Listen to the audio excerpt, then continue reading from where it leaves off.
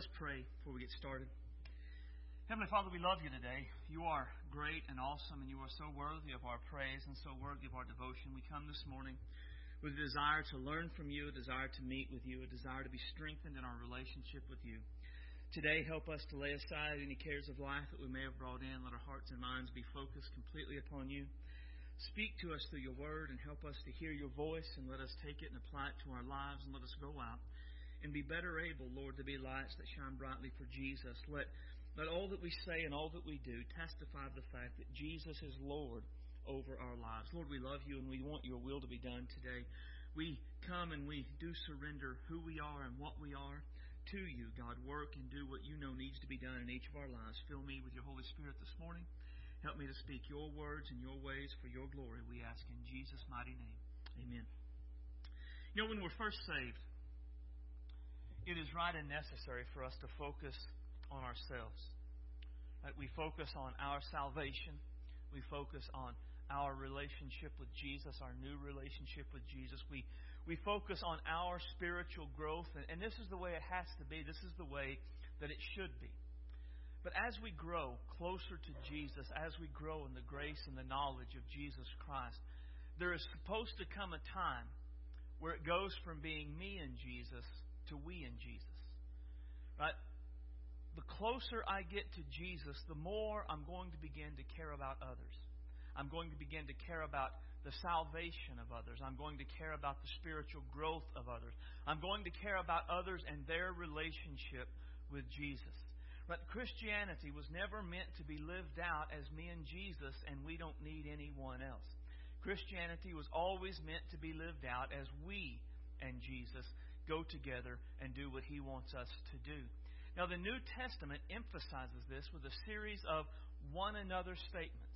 Over and over again in the New Testament, we find that there are certain things believers are to do to one another. This is especially something that is emphasized by the Apostle Paul, who uses it somewhere around 40 times in his letters. And the idea of Paul using it so often is that the church of Jesus Christ can never be all that it was meant to be until we one another. Right? And part of what it takes for every church to be what Jesus envisions it to be, what Jesus plans for it to be, is when every born-again child of God begins to say, me and Jesus, we and Jesus, and I'm going to live out my one another's towards the others that are a part of my church family. That's the way it's meant to be done. Now, the one another's, there's over 40, but in the next few weeks, we're going to look at a few specific ones.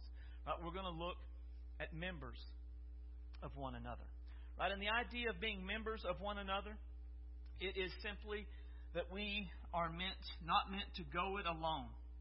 Right? We are independently interdependent. We need each other. We always will. There will never come a time in your Christian life where you outgrow the need for other believers. We will always need one another. Another one is devoted to one another.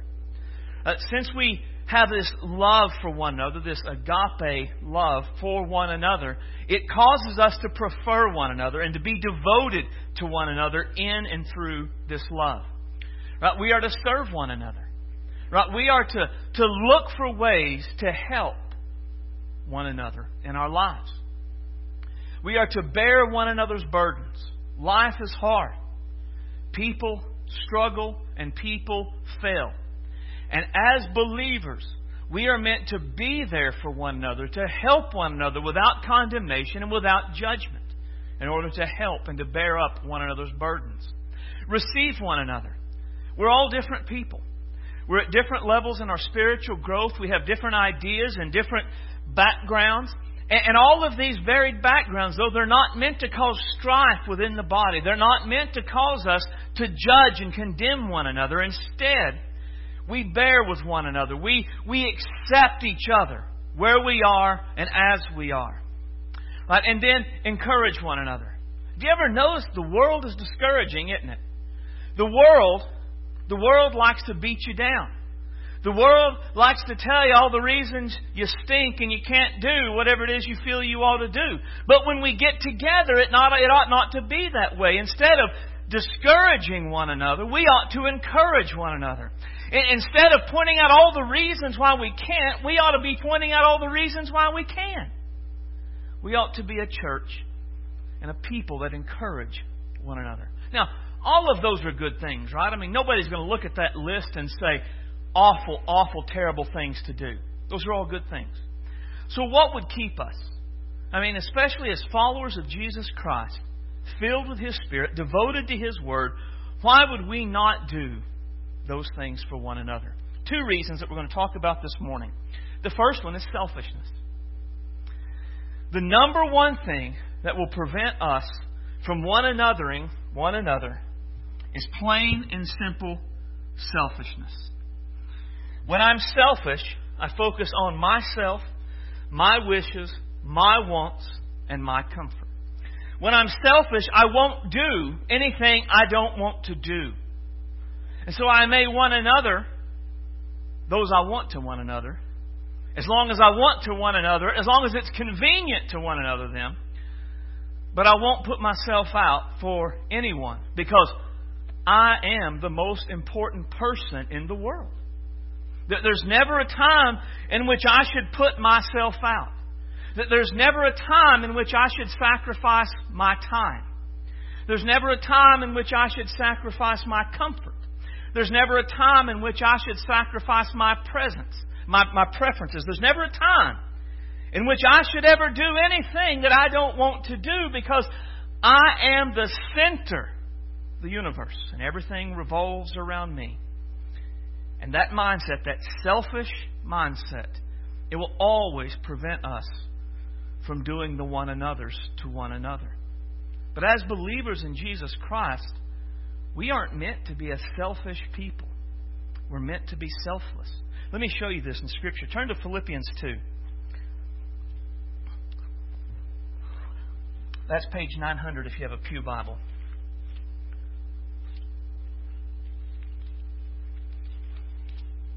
Philippians 2. Paul is calling for unity within the Philippian church.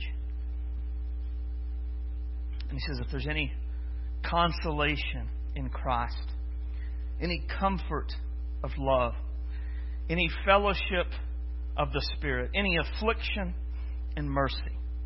Now, all of this is meant to say, well, of course, all of those things are a part of who we are as a church, right? There, of course, we have this mutual consolation in Christ. Of course, we have this mutual comfort in love, the love of God for us and our love for one another. Of course, there is fellowship of the Spirit that ties us together. Of course, we've all gone through afflictions. We've all needed God's mercy. Of course, all of these things are there.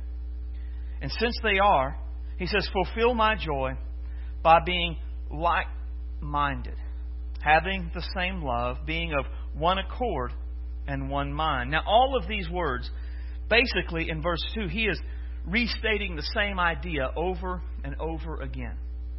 Be of the like mind. Think the same way. Have unity in how you think. Having the same love. Be unified in the fact that you both love the same Lord, and the same Lord loves you. Being of one accord, right? Work together. Have this same idea, this same heart, this same mind. And in order to make this happen, in order for the unity of 1 and 2 to come to pass, verses 3 and 4 must be done. Let nothing be done through selfish ambition. Selfish ambition is something that keeps us from having unity within a local church. It, of course, would keep us from one another as well. Selfish ambition really is a desire. It is a desire to do what you want to do so that you can be seen. Right? It goes along with conceit. Selfish ambition will make us do the right things, but for the wrong reasons. Right? Selfish ambition, I will one another someone, but only so that they'll owe me.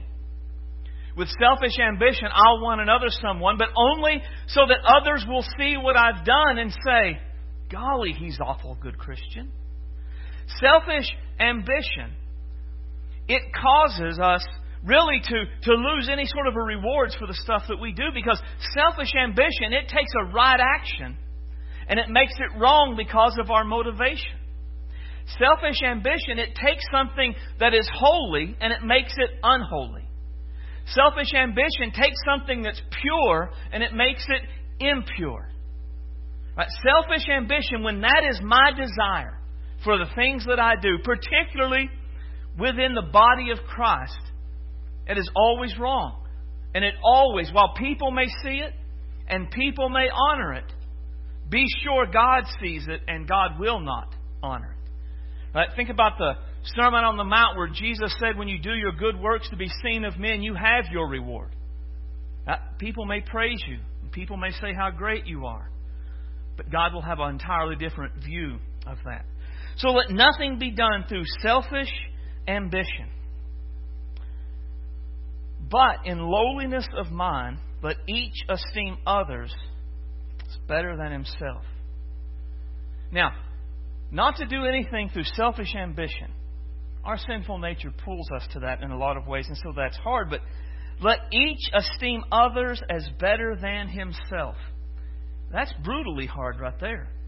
And now, that's hard. That's hard for the best of us. But for those that are selfish, that's an intolerable position to take.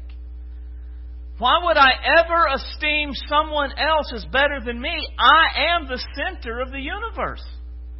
My will, my want, my desires, they are king. And I should never, ever have to do anything that I don't want to do. And yet we're called on to esteem others as better than ourselves. Now, when we look at this, one of the things that we tend to do is we focus this in the home, right? Which is right and good. But what we do is we narrowly apply it to the home. Right? I am to esteem Kelly as better than me. Kelly should esteem me as better than her. You are to esteem your spouse as better than you. But that's as far as we go with it. But as we think about that, we have to recognize Paul did not write this letter to the couples in Philippi, did he? Paul did not write this letter to the husbands and the wives of Philippi. He didn't write this letter to the families of Philippi. Who did he write this letter to? The church. The church at Philippi. Now, to be sure, whatever we do outside the home surely should start in the home. I should esteem Kelly better than myself. I should, at home, not do things through selfish ambition and conceit. But if that's the only place that I do that and I live that way, I am wrong. Right? And if that is the only place you live that way and you act that way, you are wrong. As believers in Jesus Christ, we are not only called to esteem our spouses as better than us. We are to esteem one another as better than us. If you look around the room this morning, it is filled with people you are to esteem better than yourself. It is filled with people that you are to try to serve without conceit and without selfishness and without trying to exalt yourself or bring them into your debt. We are to esteem one another as better than ourselves. And if we do that, what will happen next is unnatural. Then look out not only for his own interests, but also for the interests of others.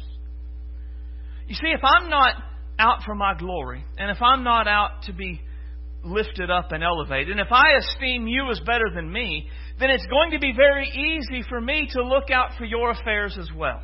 To care about what's going on in your life, to be concerned about your spiritual life, to be concerned about your marriage, about your family, about your life in general. But if I am selfish, if I am exalted to the center of the universe, there is no room in my universe for you. There is no room in my life for you unless it really benefits me in some way, and then I might can. But outside of that, it's just not possible. And we are, as believers, to reject selfishness and embrace selflessness so that we can esteem others as better than ourselves. that we can look out for the needs and the concerns of others and not just our own. Now, it does say for your own as well, right? So it's not a matter of I look out for other people to the point that I just don't get anything for myself, that I'm left out in the cold and nothing is ever for me. To me, I tend to take that mindset, because I've heard people make that argument before, and I tend to take that mindset along with the idea of generosity. Because I've heard people explain with generosity, well, I would give more, but I need to make sure that we can do, we can cover ourselves and we have for our family. But here's what I've seen in my life. I've seen a lot of people care for themselves financially into financial ruin and great debt. I've not yet to encounter one person that generous themselves into financial ruin or great debt. I don't know the person that has given to others so much that they couldn't pay their bills or feed their family or take care of their needs. I don't know that person. And I don't think it really happens. In the same way, I've never met a person that was so selfless that they neglected themselves. I've never met a person so selfless that they in theirs and they neglected their family to care for other people's families. I just don't know that that exists. I think that's an excuse to justify our selfishness. Well, I have to have my me time. And I have to have my this and I have to have my that. And if I don't get my me time and my that and my this, then I don't have anything to give to others. No, you're just selfish. And that's the real answer to it. Now again, all of the one another's we're going to look at, those one another's are not just for the home. Now, to be sure, they start in the home. We should be doing all of these things within the home. And these things will help us with our marriages and our families. But they can't end in the home. They have to go outside of the home to the church. We are to do all of these one another's to one another in here. That is the way the church is meant to live. The one another's are meant to be the natural and normal way the follower of Jesus Christ lives their life. And so selfishness will keep us from doing that. But not only selfishness, also following the flesh instead of the Spirit. Now that should make pretty good sense to us, because as we have read Scripture, we know that the Spirit and the flesh are always at work within us. They're always pulling us in opposite directions. The Spirit is pulling us to do the things that Jesus wants us to do, and the flesh, our sinful nature, is pulling us to do the opposite of that. And so, if I follow the flesh, then obviously I will not one another others. I will instead be selfish, and I will live for myself. I want to show you this. Turn to Galatians 5. It's page 893, I think. It's just back a few pages in your Bible, should be. And look at Galatians 5 and 16.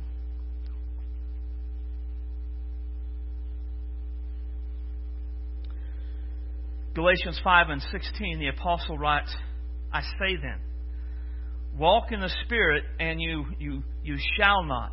And that's key. Not you should not or you might not, but you shall not. But I never follow the Spirit into living for the flesh. I never follow the Spirit into doing what my sinful nature wants. When I follow the Spirit, I shall not fulfill the lust of my flesh. For the flesh lusts against the Spirit, and the Spirit against the flesh, and these are contrary to one another, so that you do not do the things that you wish. Now, the one another I thought was interesting. I don't guess I had ever known that, recognized that it said one another like that. And it's the same word in the Greek that Paul uses in all of his other writings. And as I got to thinking about this, the idea that these two are in contrast against one another, I realized that there are negative one another's in Scripture too. Right? There are positive one another's and there are negative one another's. And the negative one another's, they flow out of the works of the flesh. Right? They flow out of a life that is surrendered to the flesh rather than a life that is surrendered to the Spirit. Now, Paul gives us an idea of what a flesh-controlled life looks like. Look at verse 19. And I'm not going to take time to explain all of these because we don't have that kind of time. But the works of the flesh are evident. In other words, are clearly seen, which are adultery, fornication, uncleanness, lewdness, idolatry, sorcery, hatred, contentions, jealousies, outbursts of wrath, selfish ambition, that's familiar, dissensions, heresies, envies, murders, drunkenness, revelries, and the like. Now that's a pretty bad list. And notice that, and I've circled it in my Bible, he says, and the like. And what the and the like means is this isn't a complete list of all the things that a person will do when they're led of their flesh, when their flesh controls their life. But it's a good idea, things that are like this. So when you look in Scripture and you find some negative one another's, right? And we're not going to look at them all individually, but I'll look at them and just kind of talk about them quickly. Here are some negative one another's that flow out of a life controlled by the flesh. Right? Lusting for one another. That's pretty self-evident and explanatory. Judging one another. That's also self-explanatory. Now, biting one another, devouring one another, and destroying one another. All of those go together, as you can see by the verse reference, and they refer to the way we talk to and about people and interact with them. We do these things in a way to tear them down. Right? We're not trying to help. We're not trying to be kind. We are doing all that we can to just kick them in the gut every chance that we get to destroy them in one way or another. Right? With our mouths. That is a work of the flesh. Provoking one another. Right? When you provoke one another, you're just doing stuff and saying stuff with the sole purpose of making them angry, getting a rise out of them. Envying one another, lying to one another, hating one another, slandering one another. Slandering one another would be lying about them, but within the context of James and the tongue, it also would speak of gossiping about one another. Well, now, I don't know if you heard, but I heard about this about so-and-so. Someone was telling me about Fred and, man, things they were doing. Slandering one another, work of the flesh. And then grumbling against one another. And if all of those you're going to look up grumbling against one another. Because that verse, James says, don't grumble against one another, lest you be condemned. For the judge is standing at the door. Now, I got to thinking, surely grumbling is more than just complaining about someone, right? Surely there's more to it, since it talks about condemnation and God as a judge going to get us for it. But here's what grumbling means. Griping about them. That's it. Essentially. Well, that preacher, I tell you, blah, blah, blah, blah, blah. Condemnation's coming. The judge is at the door. Those people at the church, they this, blah, blah, blah, blah, blah. Condemnation's coming. The judge is at the door. And we could probably take that with just people in general. Our work folks, people we encounter on a regular basis. And I think, man, why would that be such a big deal? But if you read the Old Testament, particularly the book of Numbers, how many times did God kill people among the Israelites for grumbling and griping? I'm going to say, and this is, I didn't study this out, I'm just guessing, so this is off the top of my head and I may be wrong. I think God killed more people for grumbling and griping in the time of the Exodus than He did for idolatry or adultery. God's obviously not overly thrilled about the grumbling and the griping that we might do about one another. Avoid grumbling against one another that you be not condemned. For the judge is at the door. Now that's a pretty terrible list. It's a pretty stark list of things that are actually fairly common in our world. But just as there are negatives, there are positives. Look at the fruit of the Spirit. Again, I'm not going to have time to go through these in depth, but just to mention them. The fruit of the Spirit is love, joy, peace, long-suffering, kindness, goodness, faithfulness, gentleness, self-control. Against such there is no law. Now, the picture is of all of these positive character traits that flow out of our lives as we surrender to the Spirit. He fills us and He controls us in the way that we live. And there's a whole bunch of positive one another's that flow out of this fruit of the Spirit. Now, to save on time, I'm not going to mention the ones that we've already mentioned that we're going to be actually studying for the series. Right? But here's just some of the others. Being of the same mind to one another. Right? That speaks of unity.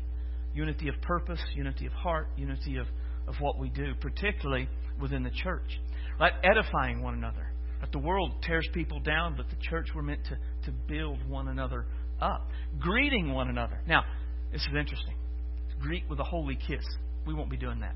But greet one another was it was a way of accepting them. When you greeted them, you were saying, I accept you. I receive you. You're a part of, my church family. I receive you as you are.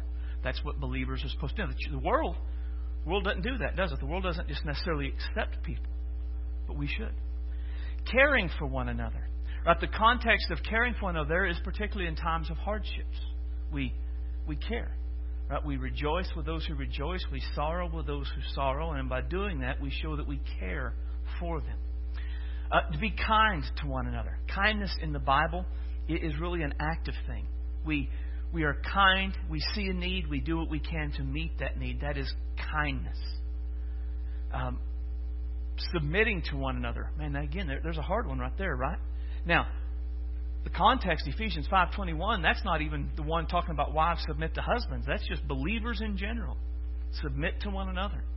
How many problems in life, in churches and works and marriages, would be fixed, done away with? Both groups were just submitting to one another. If neither person said, I have to have it my way is the best way, I'm the only one that gets to choose.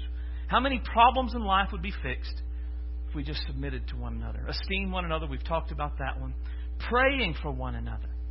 When was the last time you prayed for someone in your church family that you're not actually related to? When was the last time you prayed for your church family? Pray for one another. Offering hospitality to one another. Now, hospitality is different than fellowship, which is the next one. Fellowship is kind of just hanging out together. You can do that anywhere. Hospitality in the New Testament was actually in your home. Inviting people to come to your house. Having a meal together. Being together in that time. Offering hospitality to one another. Now, you look at that list and it's pretty obvious we're supposed to be a part of each other's lives, aren't we? I mean, it's supposed to be more than, hey, how are you? Oh, good to see you today. See each other at Walmart. Hey, how are you? Been praying for you. Right? I mean, it's supposed to be more than that. There's an active relationship that we're supposed to have with one another. Now, these two lists are quite different, aren't they? I mean, they're not the same. So here's a hard question. Where do you see yourself more at? I mean, because we all one another in one way or another. Which one another list is more evident in your life? The flesh list? Do you see more of the fleshly one another's in your life? Or do you see more of the spirit one another's in your life? Now, here's what I thought about with this. I doubt anybody is all completely any of these. At least I hope nobody's all completely that one. And if you're all completely that one, that's impressive. Come see me. I want to know how to do it. What I think most likely is we're on both. So a bigger question, rather than which one am I most? Right? Because even though we're on both, we're probably more on one than on the other. And so which one is it? If I see more of the Spirit-filled one another's in my life, keep it up. Work on the areas where you're on the flesh, but be encouraged. You're on the right track. Keep going. But what if you're not? What if you're more of the fleshly one another's? You need to see that as a problem. I mean, you really do, because being controlled by your sinful nature, that's not a minor issue in Scripture. I didn't mention it before, but if you look at Galatians 5:21, those who practice such things will not inherit the kingdom of God. But what controls my life, it says a lot about my eternal destiny. It says a lot about where I am and my relationship with Jesus. Right? And so it's not a minor thing to be on there and just go, oh, well, you know what? I'm mostly a fleshly led person. Que sera, sera. That's just the way the world works. That's just the way that I am. And as we look at the one another's in Scripture, the positive ones, there's no indication that these are optional. But there's no indication that we are to be members of one another when we feel like it. Now, there's no indication that we're to be devoted to one another when it's convenient. There's no indication that we're to bear with one another as long as what I'm bearing with fits within my natural personality. But none of these are seen as something that are added to or convenient. The picture is we do these things all the time. It is meant to be a normal way of life for believers to one another. Right? The negative, fleshly one another's, those should be the exceptions and not the rule. The positive one another's, they should be the rule in our lives and not the occasional. We have to be committed to living out the positive one another's and rejecting the negative ones. Right? This is a huge part of what it means to be a follower of Jesus Christ. Jesus was the perfect example of one anothering, right?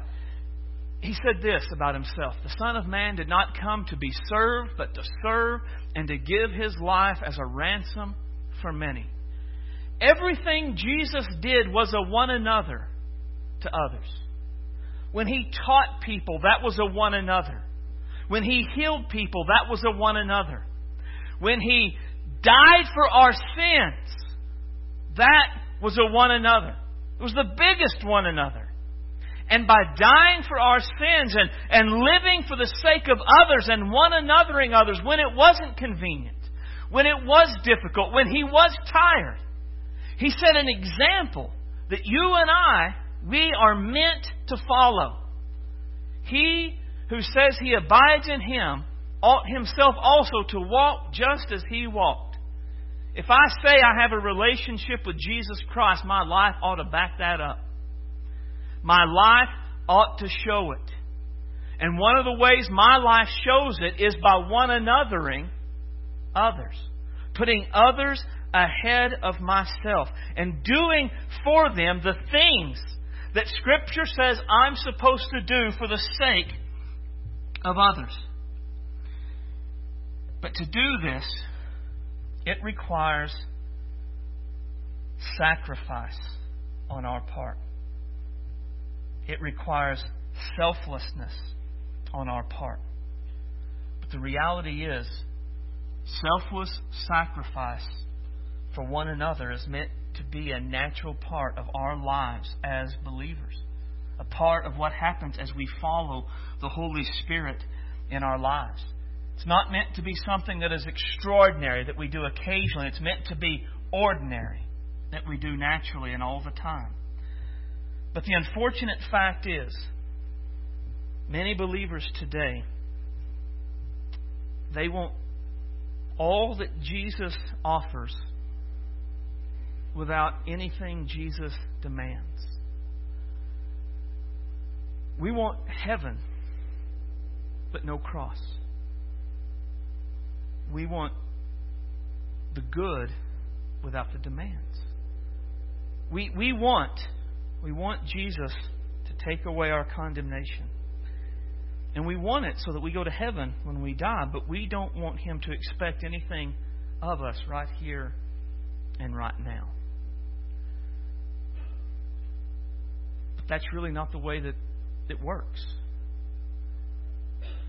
Jesus calls on us to be selfless and sacrificial in our lives. That's why we're to deny ourselves. That's selfless. Take up our cross. That's sacrifice. That's how He calls on us to live. That's how He expects us to live. Now, here's a question. If Jesus is not calling on us to live a selfish, self-serving life, who is? Who's leading us to be selfish and self-serving? Well, the world surely wants us to be selfish and self-serving.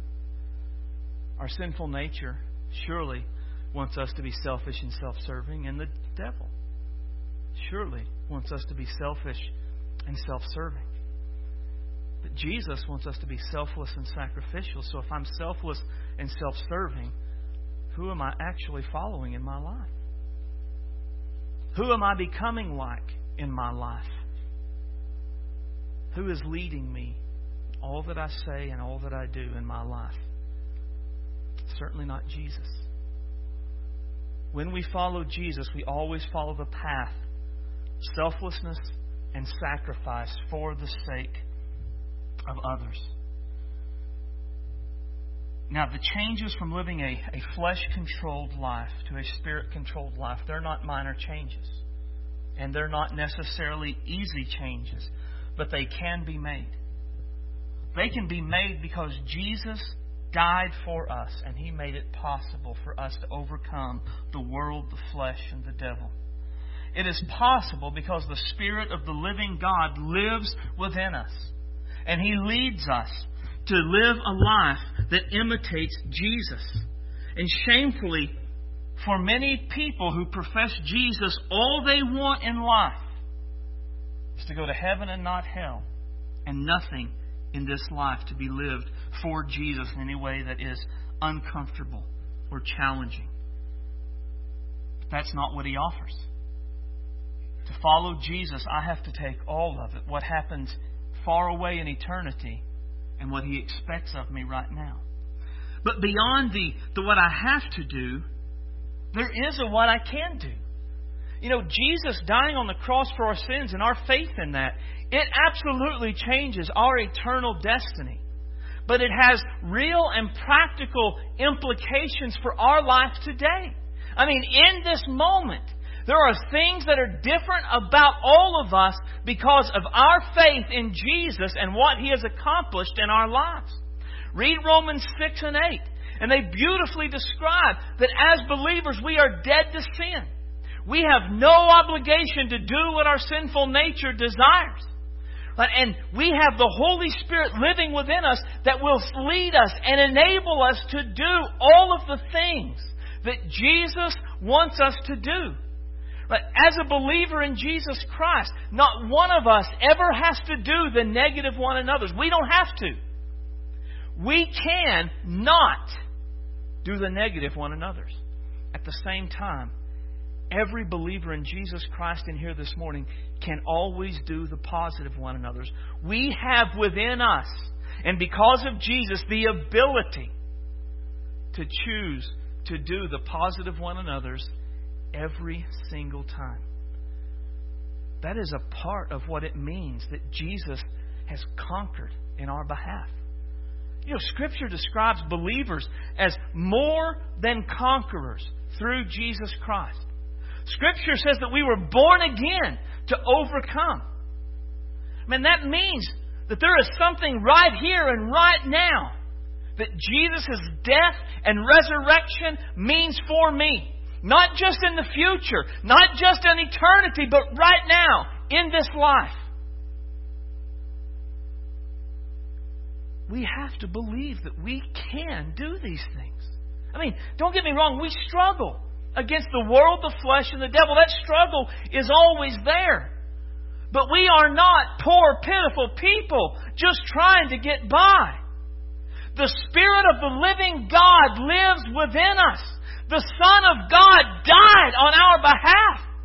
Those are powerful things that have been done for us.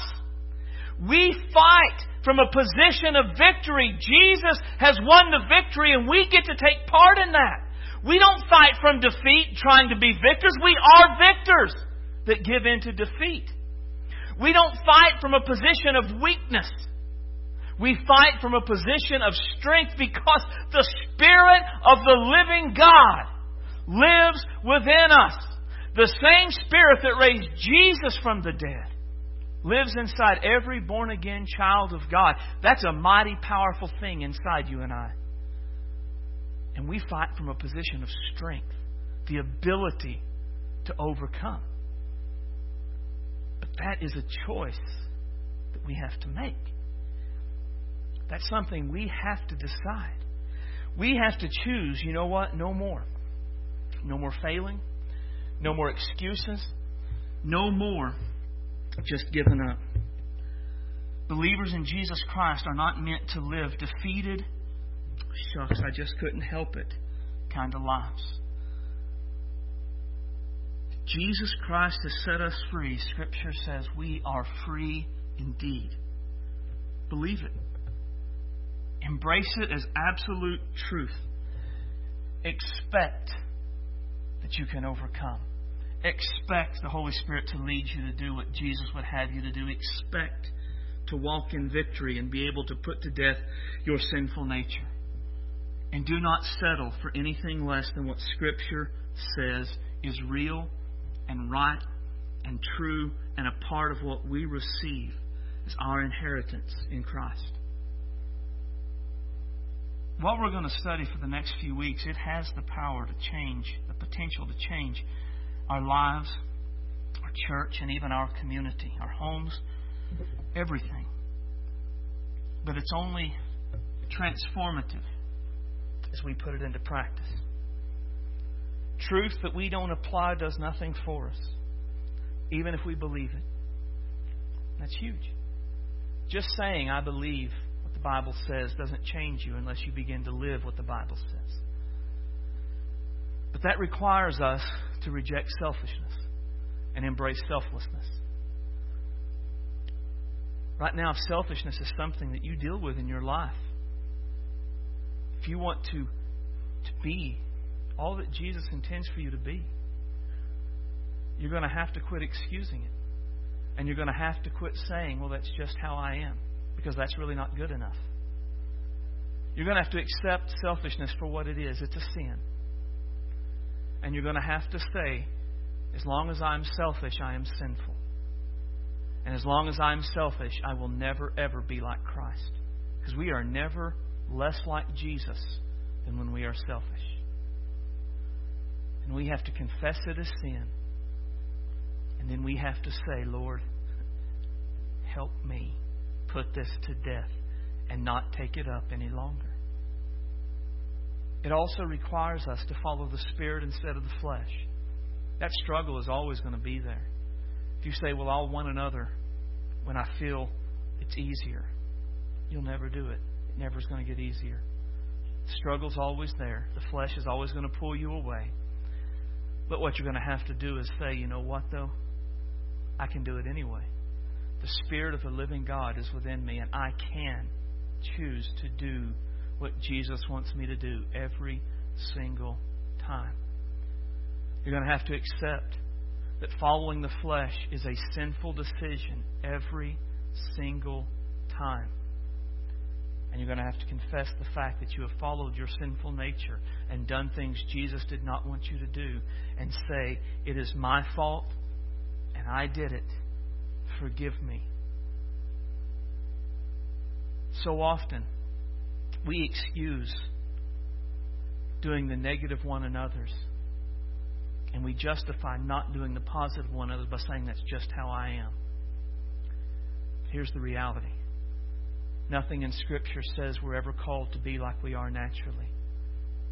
We're a new creation. We're being changed from glory to glory. We're to strip off the old and put on the new. Who I am naturally, that doesn't matter.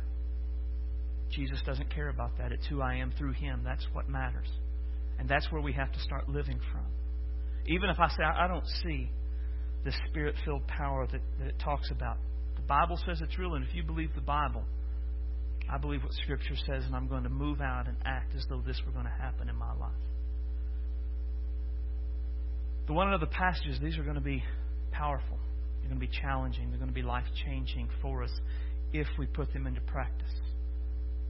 And there's not a person in this room that cannot put every single one of them into practice in their life. There is not a one of us that cannot do what Jesus has called us to do. It's a matter of us saying, I can and I will. No more excuses. No more minimizing. No more justifying. My negatives are sinful. My positives are the goal.